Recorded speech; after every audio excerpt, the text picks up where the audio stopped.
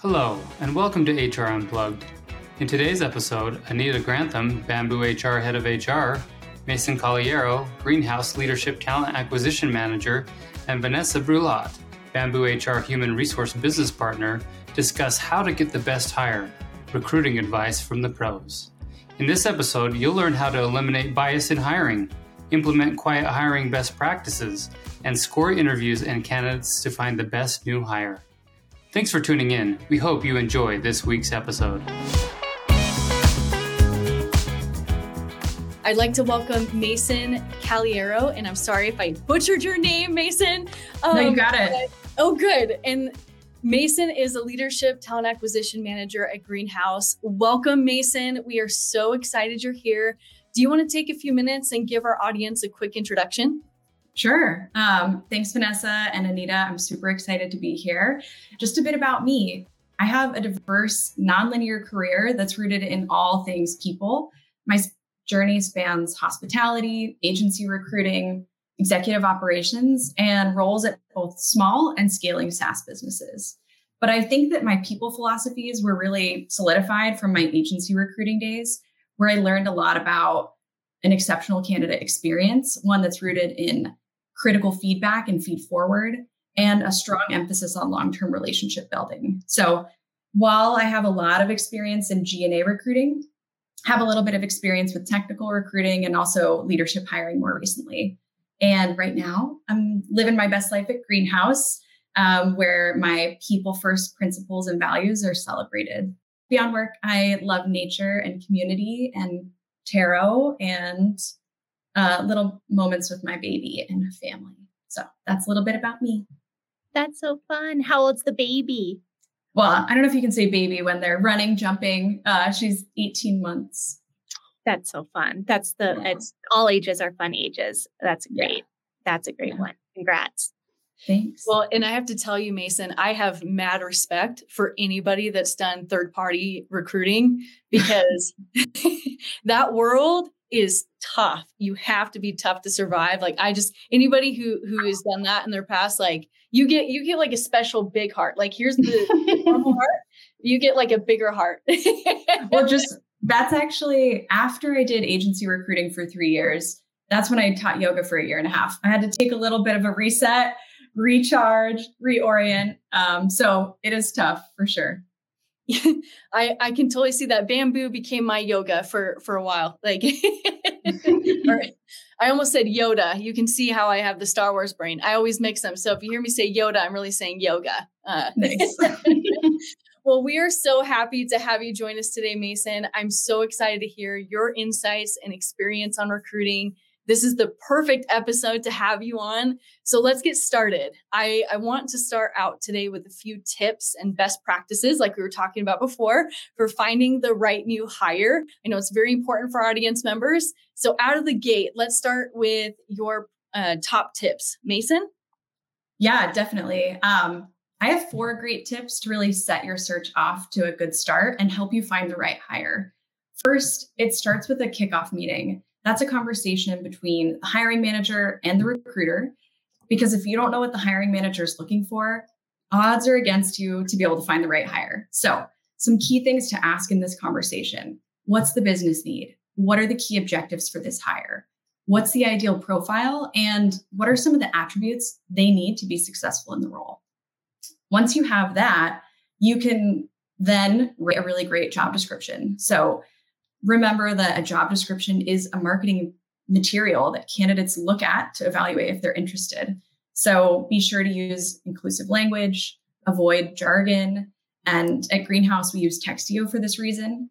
Anita, I think you're pretty passionate about writing good job descriptions. Is there anything you wanted to add? I am so passionate about this, and we also use a tool to help us write job descriptions, but it is a marketing tool. It is like posting a job ad. I remember there's this snippet of a job description from the early 1900s about an expedition where it was like, I want you to come on this expedition. Chances of coming home are low. Ability to achieve something great is high. Ability to withstand significant outdoor elements is high. But it was literally so short. And I think sometimes we just overthink the job description and we actually don't deliver what we're selling. And so candidates get in, if we talk about candidates leaving in 30 days, I think it's because sometimes they feel they got sold a bag of goods that wasn't accurate. And so I know this sounds like, yes, the William Shackleton job description, please Google it. It's amazing. But if you haven't spent time writing job descriptions lately, I would encourage you to get back to it. I'd encourage you to do another cycle on it because it is such a great way to attract the talent that you're looking for. Definitely. Thanks for adding all that. I didn't know about that job description, and now I'm going to know what my afternoon break is going to entail. The third thing I wanted to recommend is creating a scorecard with standardized interview kits. This is really the foundation of a structured hiring process. So you'll want to map out the qualifications, the technical and interpersonal skills, document what your team is looking for, and then create standard interview questions that evaluate the attributes you're looking for. So you've got all these checkpoints to make sure you're all aligned. Then you share it out with the hiring team. And the hiring team is anyone who will interview a candidate. You're sending it out at the beginning of a search before they start speaking with candidates to make sure that everyone knows their roles and responsibilities and make sure that when it comes to making a decision, we know what's been covered. So we call this like a role is live email at Greenhouse. And we send that once the job is approved and actively starting to speak with candidates. So I know that these 4 steps sound like a lot of upfront work, and it is. It takes time to get a search off to a good start, but it'll set you up for success in your candidate calls and in supporting the decision-making process of who to hire.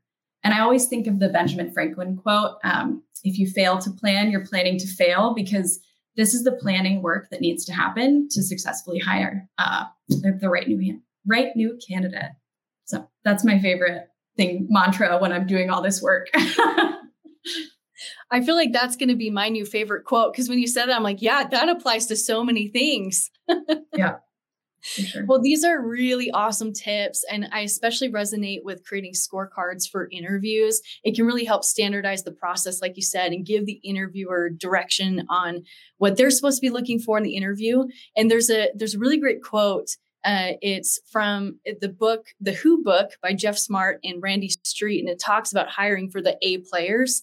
And it says scorecards are your blueprint for success. They take the theoretical definition of an A player and put it into practical terms for the position you need to fill, which makes this such an important step in that process. And so, Anita, anything you'd like to add here, tips for finding the right new hires? Yes. So I just want to double down on, I know this sounds like a lot of work. I just want to emphasize that these 4 things, so just in summary, because there's some questions, set a kickoff meeting, write better job descriptions, create a scorecard, and inform the team that they're going to be involved in interviewing happens all before you post the job. So I want you to think about it. If you were spending $100,000 of your own money on an investment or something, a purchase, what would you be doing to ensure that that purchase generates the rate of return that you think is right for you? So you're spending $100,000 of company dollars that could be going anywhere else. It could be going to product. It could be going to customer success. It could be going to your own team. You're investing in this hire, and it's really our responsibility to make sure that we're helping to get the most out of this hire. So how can you get your team members to help you go out and find that right person? I know referral bonuses seem old and boring, but it's still a great way to generate a candidate pool. Top channels people use to look for a new job online are job boards. And also word of mouth is still ranked at 58%, right? People still call me all the time and they're like, do you know of something? Because oftentimes we in this community will hear of things coming up in the future. So keeping that network really warm is important. Mason really talked about this. Focus on the candidate experience. You want to make sure that you're really nurturing your candidate as the customer. You want to make sure that you're outlining the process, what they can expect, when the communication will come in.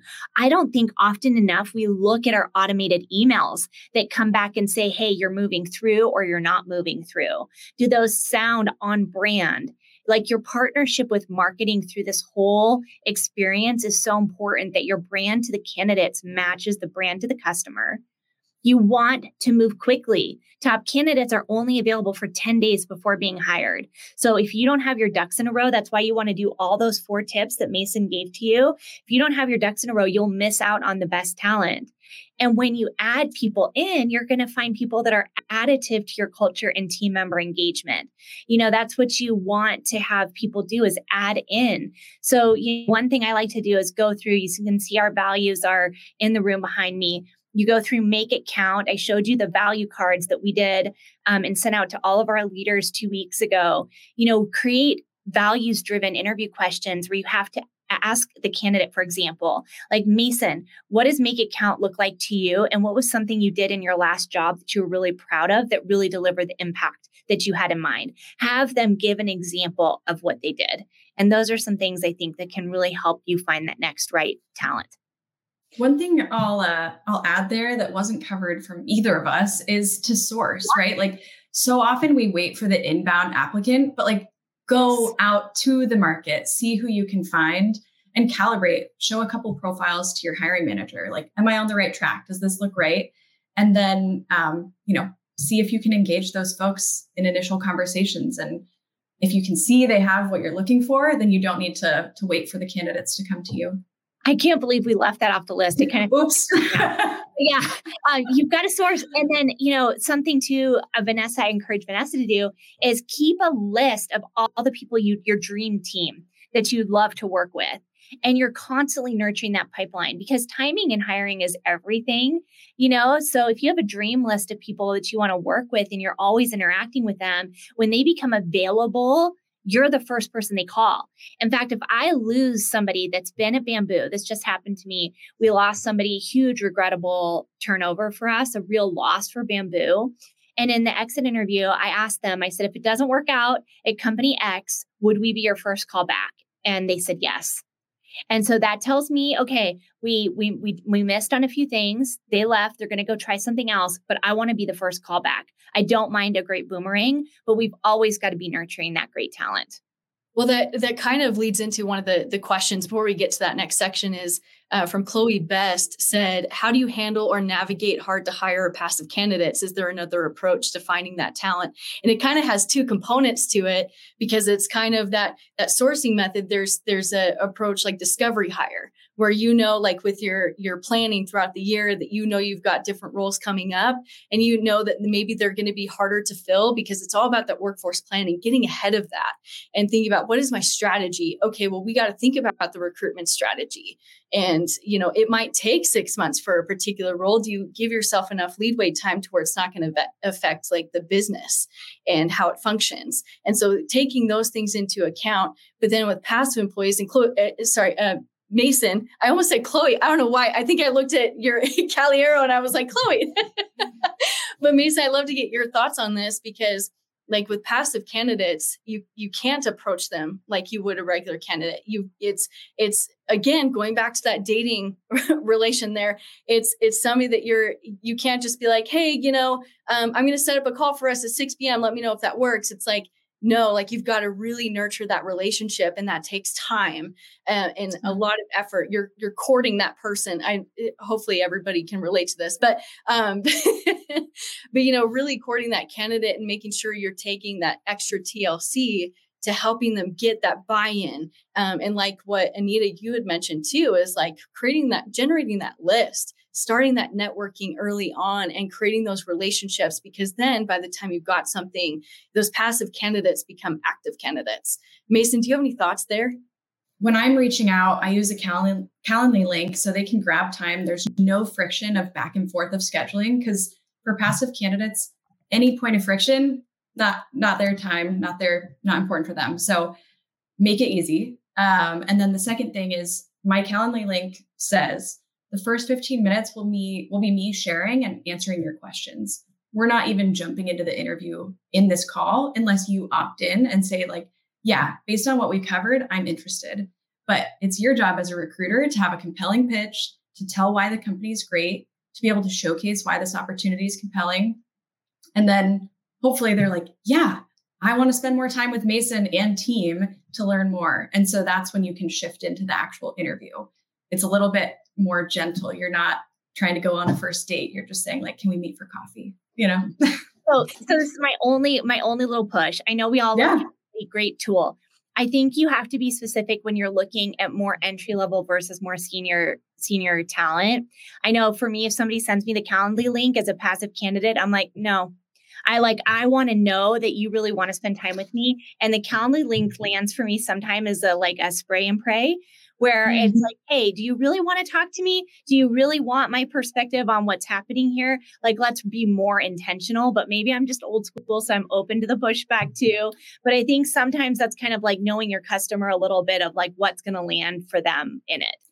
Totally. I think I generally have like a 20 to 30% book rate, which means people who received my email, 20 to 30% want to jump on a call. But I think I take a very structured and specific approach when sending messaging. Like it's tailored, it's thoughtful, it's about them, just so that it doesn't feel like spray and pray. So I think that there is like some nuance there.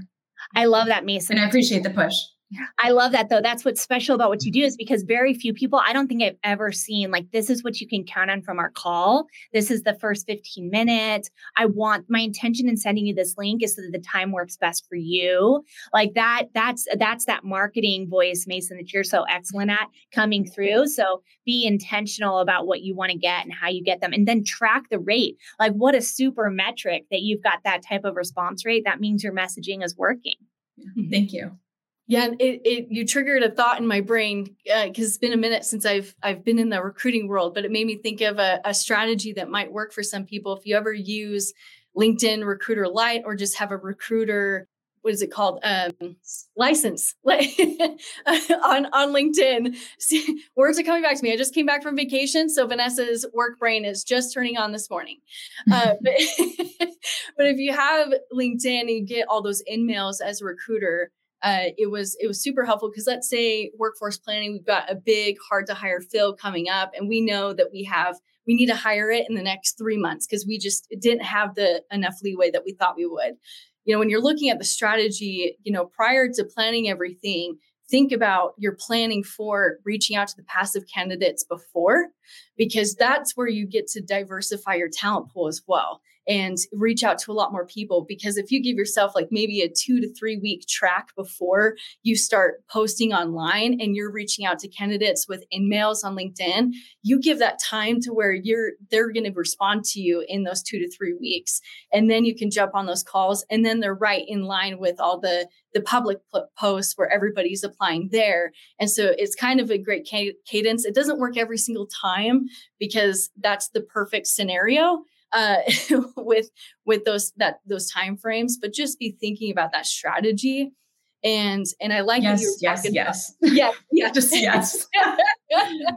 And Mason, I love that you talked about personalizing Calendly as well, because like personalizing the LinkedIn in-mails, my favorite thing, I will respond so fast to anyone who took the time to read my profile. I make it so easy. I quote 4 movies, including Kung Fu Panda. And I've maybe only had 2 people in the 7 years I've been at Bamboo actually read my profile and say, hey, you like Kung Fu Panda. I like it too.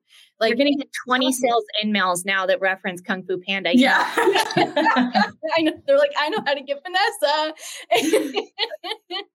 But it's so true. As soon as you personalize it, it can go down to who are they following? What are their interests? How can you pull that in and tie it in? Hey, we don't know each other, but I feel like we'd be best friends. Using some of those tactics, but it's a tactic, but it's also, are you genuine behind the message? And when you personalize that, you're going to get more of that response. Like your response rate is awesome with Calendly and everything. And so I just like, that just made me think of that whole process that I went through with that. But any final thoughts on this part before we move forward to part 2? Just one small thing. At Greenhouse, it's best practice and standard practice to not post the role until you've sourced for at least 2 weeks. And for leadership hiring, like I never post the roles because we really are focused on adding diversity to our leadership roles. So since we take that really seriously, like I am sourcing, which is why I have to get good at it, which is why my pass-through rate is good. But yeah, I think it really does matter to like have the strategy and set that expectation with your hiring manager. Hey, we're not going to post this for 2 weeks. We're going to focus on sourcing. I love that. That is a great way to think about it, Mason. And I just look at our jobs as leaders. We have 2 jobs always for every single people leader. We sell our product, recruit great talent. And so you're always in market, taking calls, recruiting. I at least spend probably, I don't know, three hours a week, I would say, on either like targeted hiring role sourcing, like things I'm doing for future positions that are coming in, or just expanding my network around people and skill sets that we may need in the future. And I think it's just a really important habit to work in as a people leader. And I saw one in here from Natalie, I just want to add to is, I work in a very traditional organization. Managers still have it. It's the privilege to work with me mentality. And this doesn't work for passive recruiting. And I would say then you're never really going to get top talent because top talent isn't actively looking. Like they're always employed. And so I just think then you're going to sacrifice maybe on what you really need. And I want to know, even if they're not available to me today, like, we're sourcing for a position right now. And I just asked my network, I'm like, who is the best at this? And I get 5 names. And then I go and call those people. I'm like, how are you doing? Like, let's check in the relationships that I have, whether they're interested or not. Then I get my next pool of possible candidates. And I get people actively talking about Bamboo in the market. So I think that's what you give up on from that traditional of like greatness will come to me. I just don't think top talent operates that way. +1. +1, +2. Yeah. All right. Well, we have lots of good insights here. I love that side path that we took. So merging back onto the freeway here, we talked about quiet hiring before, but I'd love a refresh here, especially as we consider it as part of recruiting when budgets are tight. And sometimes you can't go out and buy the talent you need. Anita, can you refresh our memories on your top 3 tips for quiet hiring? Yes. So you can go back. We did a whole episode on this with Kelsey Tarp. So you can go back and watch it. If you're not familiar, I encourage it that you do. Quiet hiring can happen internally or externally. So we're talking about top talent. So it's like, hey, I really like Mason. We did this episode together. I know that I'm going to have an opening and I'm going to call Mason and say, will you apply for this job? And like in my mind, I already know that Mason is my person. So that would be like a quiet tap on the shoulder. I'm going to put her through a process, but I'm really already like, hey, I'm just checking the boxes here because Mason's my person. I could do the same thing for Vanessa. She's inside and I could be like, Vanessa, we have this role opening. I really want Vanessa to do it. And I'm kind of tapping on the shoulder. And this is it. I've done it both, right? Like we're always at HR Unplugged. We're in a no judgment zone. But these are the things I want you to be aware of when you engage in this. You have to keep the interview process the same. And if you know that you're going to hire that person, why do you waste everybody's time by running them through a process? Like you should basically just say, hey, we're not going to run a process. I'm just going to pick the person that I want and put them in the job.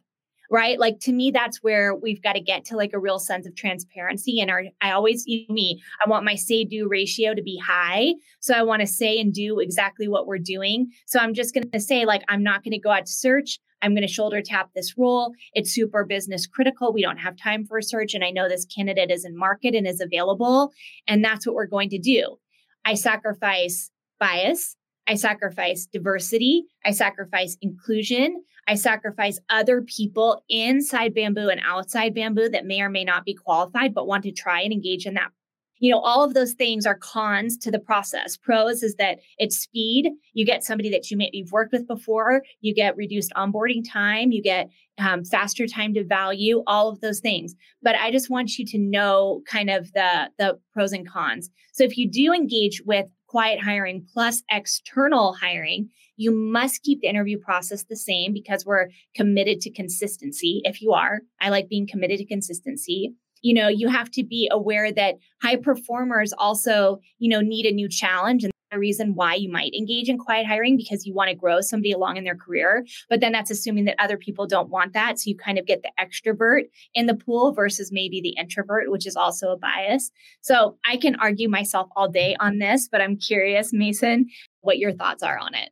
Yeah, I mean, the pros and cons that you highlighted, the cons are actually very top of mind for me, right? Like it's an entry point for bias. If you know someone, then you're, biased towards thinking the good things about them. And so other candidates won't have a fair shot against it. So I had a lot of thoughts on that, but you covered them so succinctly. So I won't go down that rabbit hole, but I did want to add a couple of other things on quiet hiring that it's more related to the internal mobility and internal candidates. We, at the end of 2022, we saw that our recruiting team was overstaffed based on the hiring plan we had for 2023. So we created what we called a seed program. At Greenhouse, we love a plant pun or a plant play on words, so hence the seed program. And so our TA team met with different leaders across the business, and they mapped out different roles that TA folks could be qualified for based on the competencies and skills they possess in their current roles. So in this way, we were focused on competency-based hiring. We still ran a structured hiring process, but it was a way to leverage internal talent when we didn't necessarily have the budget to make external hires the next year.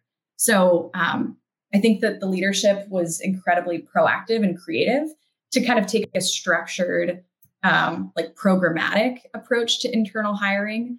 But I just wanted to share that example because quiet hiring kind of seems like it's behind the scenes, but this is a way that it was transparent and open and still creating value for the business. Another thing I wanted to add is when you go through an internal process, it's vulnerable. So you need to be really mindful of confidentiality if you are running a structured process and there's multiple people going through the pipeline. So it's important for the hiring teams, recruiters, treat that with care, set expectations that you'll keep interview meetings private, share that you won't send, you won't blast this information out, that they have, the right to share if they want to, but it'll be buttoned up from your side. So just keep confidentiality in mind. And then one last thing, similar to our programmatic internal hiring that I just mentioned, we recently started a new role that we hired internally for an internal mobility program manager. And so, we're a pretty mature organization with over 700 global employees, but we wanted to invest in internal mobility. It's a huge moment in the employee life cycle. So if you want to be best practice at all people things, then you should be really focused on a great internal process as well. I could keep going on this, but I think we should be mindful of time and the other topics that we promised our audience we'd cover. Well, thanks, Mason. And yes, those are all very good things to bring up. And getting into part 3, it's the best practices to eliminate hiring bias. And so I know we're all super psyched to get into this section. It's juicy. So let's talk about best practices for eliminating hiring bias. Mason, I know you have some great insights to share here. What do you think HR professionals should be doing to eliminate hiring bias? I have a lot of thoughts here, but the first thing that comes to mind is let's go beyond eliminating hiring bias and build inclusive hiring practices. So not just take out the bad, but add in the good. So in the Docs tab on your screen, if you navigate to that, you'll see that there's a couple of resources from Greenhouse that kind of showcase the way that scorecards can help eliminate bias. So definitely check those out. But I think, I'll probably sound like a broken record. Use a structured hiring process. That's the first piece. But, our platform at Greenhouse, it facilitates a structured hiring process. There's scorecards. There's consistent questions that candidates are asked. We have reporting functionality where we can look at demographics data. Just keep in mind that the demographics data is self-reported. That's optional for candidates during their application. And so we typically look at our pipeline by demographic data regularly throughout a search to see if there's a point in the process where folks from a specific group are falling out of the process. So if that happens, in one example, we saw at the take-home assignment, which is a part of every process at Greenhouse, folks from historically underrepresented groups were falling off. And this was an evergreen role that we hire for all the time. So we looked at that take-home assignment instructions, and it was just full of jargon and tech jargon. And we weren't requiring tech experience. Why were those terms in there? They were alienating, they weren't inclusive. And so we took some time, revamped it, made it more inclusive, removed the jargon, and noticed that we were able to course correct that problem that we had seen. So if you have a structured hiring process, you can see where problems and bottlenecks occur. Another thing I'll add is that we should really be prepping candidates for their interviews. We want to set people up for success because people who maybe don't have friends that work at your company or in your industry or didn't attend a school where they received coaching on how to interview, they're at a disadvantage in the interview process for people who have those resources. And typically those folks are folks from underrepresented groups. So we want to level the playing field, provide those resources, share that information. At Greenhouse, we have a blurb with every interview that gets scheduled that shares what is the topic, who are they speaking with, what's their title, so that they have that information to it's a really small lift for a huge impact on the candidate side to just share that information. And then we also have a landing page on our website that says interviewing at Greenhouse. So candidates can see, what are we trying to do? What are we trying to accomplish? We share there that we're not trying to trick anyone. We just want to see the competencies that they have for the role. So the last thing I'll add here before handing it over to Anita is that small changes really go a long way. You can create safe spaces by adding pronouns to your LinkedIn, Zoom, email signature, and go a step beyond. Have your hiring team do the same. You can also, one thing that we do is ask what accommodations you can make for candidates to set them up for success. So we offer closed captioning for Zoom interviews. We also offer to split interviews over the course of a few days. Those are some of the more common accommodations that we offer. And then I always like to showcase who we are, what's our company culture, how are we an inclusive environment in the conversations that I have in a really organic way so that they can get a flavor of, what it would be like to be a Greenie. I think you're absolutely right. Small changes can go a long way. And I love the idea of prepping candidates ahead of interviews to help level the playing field. And there was something you mentioned in there too that I love, and I want to call it out, where you were talking about how you wanted to, how did you say it? It was about creating a good space where you're asking questions where you're not tricking them. You said something along those lines.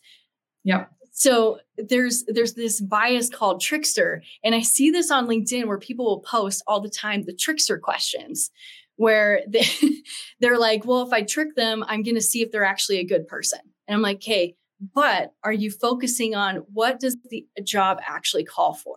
Or are you just tricking them to trick them? Because then you're creating bias.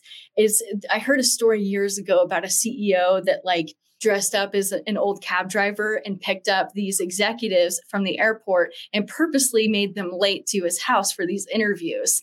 And he wanted to see how they interacted with him as the cab driver. And that's how he based his hiring. But it's a trickster way of creating this environment that's not necessarily what their day-to-day would be like, but just things like that. Or make a sandwich for me. Tell me the who, what, when, where, how, and why. And it's like, hey, what does that have to do with the job? So I love that you were saying asking questions that are job related and not tricking them. I know. I think the trickster thing is kind of an old school approach as well. And I think when you think about inclusive hiring practices, we want people to feel welcome. We want people to feel safe. We want people to know what to expect. And hopefully that's what they would also have if they join your company. Mm-hmm. Yes. Well, Anita, what are your thoughts on all of this? Yeah, I have so many thoughts. I mean, I will always call a driver and a hairdresser as a reference for a senior leader. Always, mm-hmm. Right? If I know them, actually, those are the people that I always befriend because I'm always hiring executives. The pool is very, very small. And if you know how their assistant feels about them, you'll know everything you need to know about them. And so I don't believe in the tricking. I believe in a strong network. And I believe in a strong network that's up, down, side to side, and diagonal, in which case, I want to hear from the people that see them in their best and then their worst on how they're interacting with everybody, because there's a lot of people, senior leaders, that are very different to one set of people than another. And as a representation of our culture, I definitely want to know that. But I just want to double down on some things that Mason said that are really actionable that can help eliminate some of this bias and also help each other catch. If you have somebody that's still into this trickster thing, if you have a solid interview panel, you're going to be able to see that outlier as a recruiting manager or as, the hiring manager. So if you have an interview panel, you're going to help to eliminate bias. You're going to be giving that panel the questions beforehand. You're going to be sending out an email before saying, hey, Vanessa, Mason, you're interviewing this candidate. These are the things that I'd like you each to focus on independently. And I didn't get far enough in this topic. I'd like, Mason, for you to double down on this. And you're kind of going through helping them see what they can around these key competencies to make sure they are the most qualified candidate, which I feel like we often miss through all of this, right? So you want to make a fair, equal process that allows to choose the talent that is best and most qualified for the job. And you do that through a strong interview panel. You do that through standardized interviews with questions and scorecards. So you're not giving freedom around questions and scorecards. I mean, I know this seems rigid, but this is the only way to ensure that there's a consistent and fair process. And then it's really important that if you sign up to be on a panel, that you also understand that it's your responsibility to respond in a timely manner around the scorecards, right? And I forget the statistic, Mason will tell me here, but I feel like it's 9% of the information that you take in that interview goes away in the first 24 hours. So I always block the 30 minutes following an interview on my calendar to fill out the scorecard. And that way I'm very present around what I'm doing. I'm doing my job for roles I'm not hiring for, because that's most of the interviewing I do, and make sure that I'm really being accurate about the talent that we're bringing in. I mean, some other things that you could think about is, there's pros and cons around how you think about inclusivity and how it aligns with your mission and vision. Some people have goals around, hiring minorities. I like to have a goal around belonging and a sense of belonging for candidates and team members, so versus like targeting different groups, all things are good. So figure out what works best for you. But again, in the spirit of transparency, say what you're doing and saying why you're doing it. Because believe it or not, 76% of job seekers report that a diverse workforce is essential when evaluating a company's job offers. They're going to prioritize not just the number of diverse representation that you have, but also the value of inclusivity and belonging. And, I'm back on this say-do ratio. They're going to feel it. And through the tips that Mason gave you, I would feel very included through that process, because I can see that she's being very thoughtful in how she's including me. And if it's resident in the hiring process, I'm also going to test to make sure it's resident with all the other people that I meet around Greenhouse, right? Don't forget, you're interviewing that company just as much as they're interviewing you. So make sure you think about that bidirectionally as a candidate as well as an interviewer. Yes, so much yes. Well, let's move on to our last section for the best ways to score an interview and a candidate. We've talked a bit about scoring already, but let's dig a little bit deeper. Anita, let's start with you. What have you done in the past that works well with scoring? So for me, it's really important that you have consistent scoring. Like, you've all worked for that person that is like, if you have, 5 is excellent and 1 is crappy, I will never give anybody a 5. So one thing you're going to want to do as a hiring manager is align that 5 looks like a demonstrated track record in, like, let's say, okay, so I'm just going to back out of this conversation for 1 minute and I'm going to go back to our layered cake. Remember, we have a strategy on whether we're buying or building talent. Let's say in this case, we decided to go buy a capability because we're expanding internationally and we feel like we need that. So a 5 of excellent would be like, hey, this leader has done international expansion in the geographies in which our strategy is telling us that we're going to. They have relationships and references in those regions that you can call.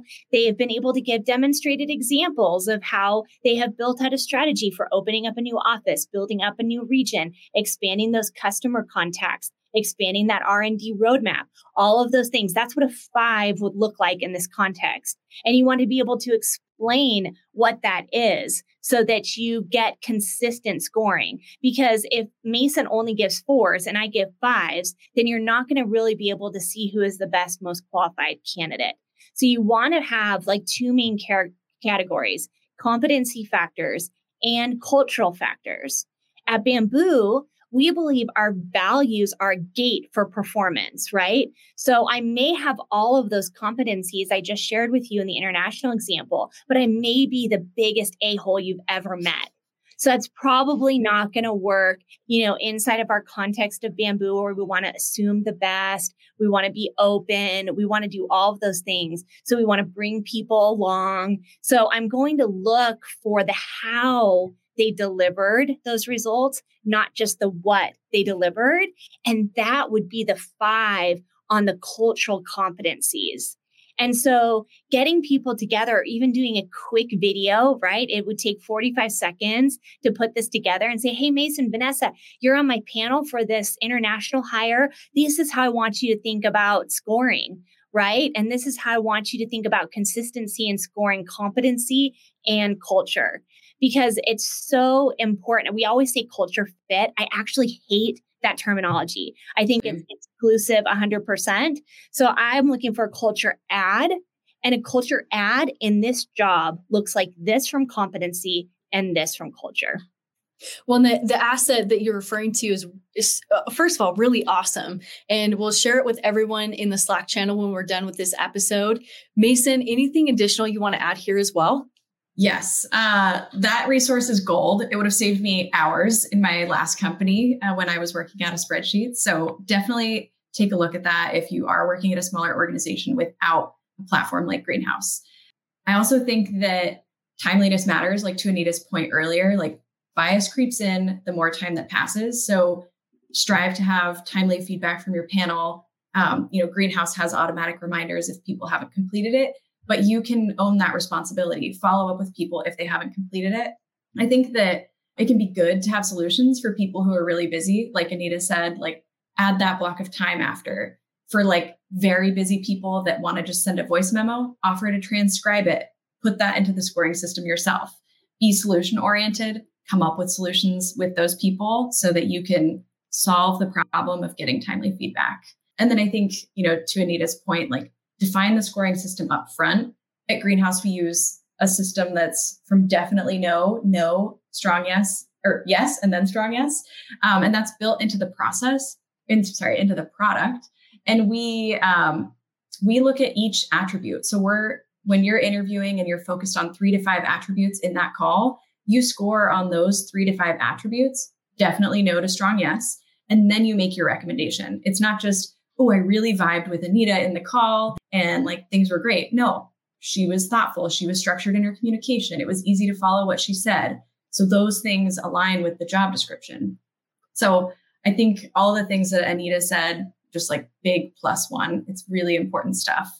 And then I think that always reminding your hiring team, like there's a reason why I'm asking you to do this. It's going to make your life easier. So like, help me help you kind of vibe, but say it gently and with good energy. And hopefully that helps you get your feedback. Well, I love that. Well, there was one question in the Q&A that I just want to make sure we got answered, that it came up a couple different times and I wanted to just hit on it, was around reference checking. So I know Marla asked, how do you handle reference checking? Are they even necessary or helpful? Someone else asked about like hairdressers. How do we get someone other than a hairdresser as a reference? And, but I'd love to get your quick thoughts on that because it seemed to be repetitive as a question in there. Yeah, I'm happy to jump in real quick. At Greenhouse, we only do references for the director level and above. So that's something that we reserve just for the leadership hiring that we do. But when we, again, with setting expectations, if someone gets invited to the onsite in that prep call, I'm telling them, if things go well here, you have a final round with our executive team, someone from our executive team. And if that goes well, we'd love to check references. So I just want to plant the seed now, start thinking of your network, start thinking of who you'd want to ask. And, after the onsite, if things go well, I share, we're looking for someone like this. We're looking for someone you've managed. We're looking for someone who's managed you, and really set the context. And then, depending on the hiring manager, sometimes they want to check themselves. Sometimes they want to lean on the recruiter. So I always like to be flexible and adapt to the preference of the hiring manager. Yeah, I would just add a few things, double down on everything Mason said. I would say if you are hiring at a director level or above, it is your responsibility as the hiring manager to check the reference and to do the call yourself. I will always do the calls myself because I really want to make sure that I am being very judicious with this very high level, high impact, expensive hire. And I will ask the same questions again, like it's the same process. I'll ask the same questions of every reference. I will be very thoughtful about who I'm calling, why I'm calling them, all of those things, because they're also another pool for you. They're another sourcing pool. There's a number of references that I've had great conversations with where it's like, I'm also looking for this role if you know of anybody, or maybe you're interested yourself, right? So I use that as like an expand my network type piece. And then also just for a little bit more specificity, I want somebody that's managed them. I want a peer and I want a subordinate. I want a full 360 view for those senior leaders. So I'm a big fan for critical roles. So the type of roles that makes your product like tip over, individual contributors, right? So they're high impact individual contributors and people leaders. I think we should be doing reference calls for. Love it. Well, I know before we wrap up with the 3 key takeaways, Anita, let's have you just kind of give your final thoughts, and then Mason give your final thoughts after.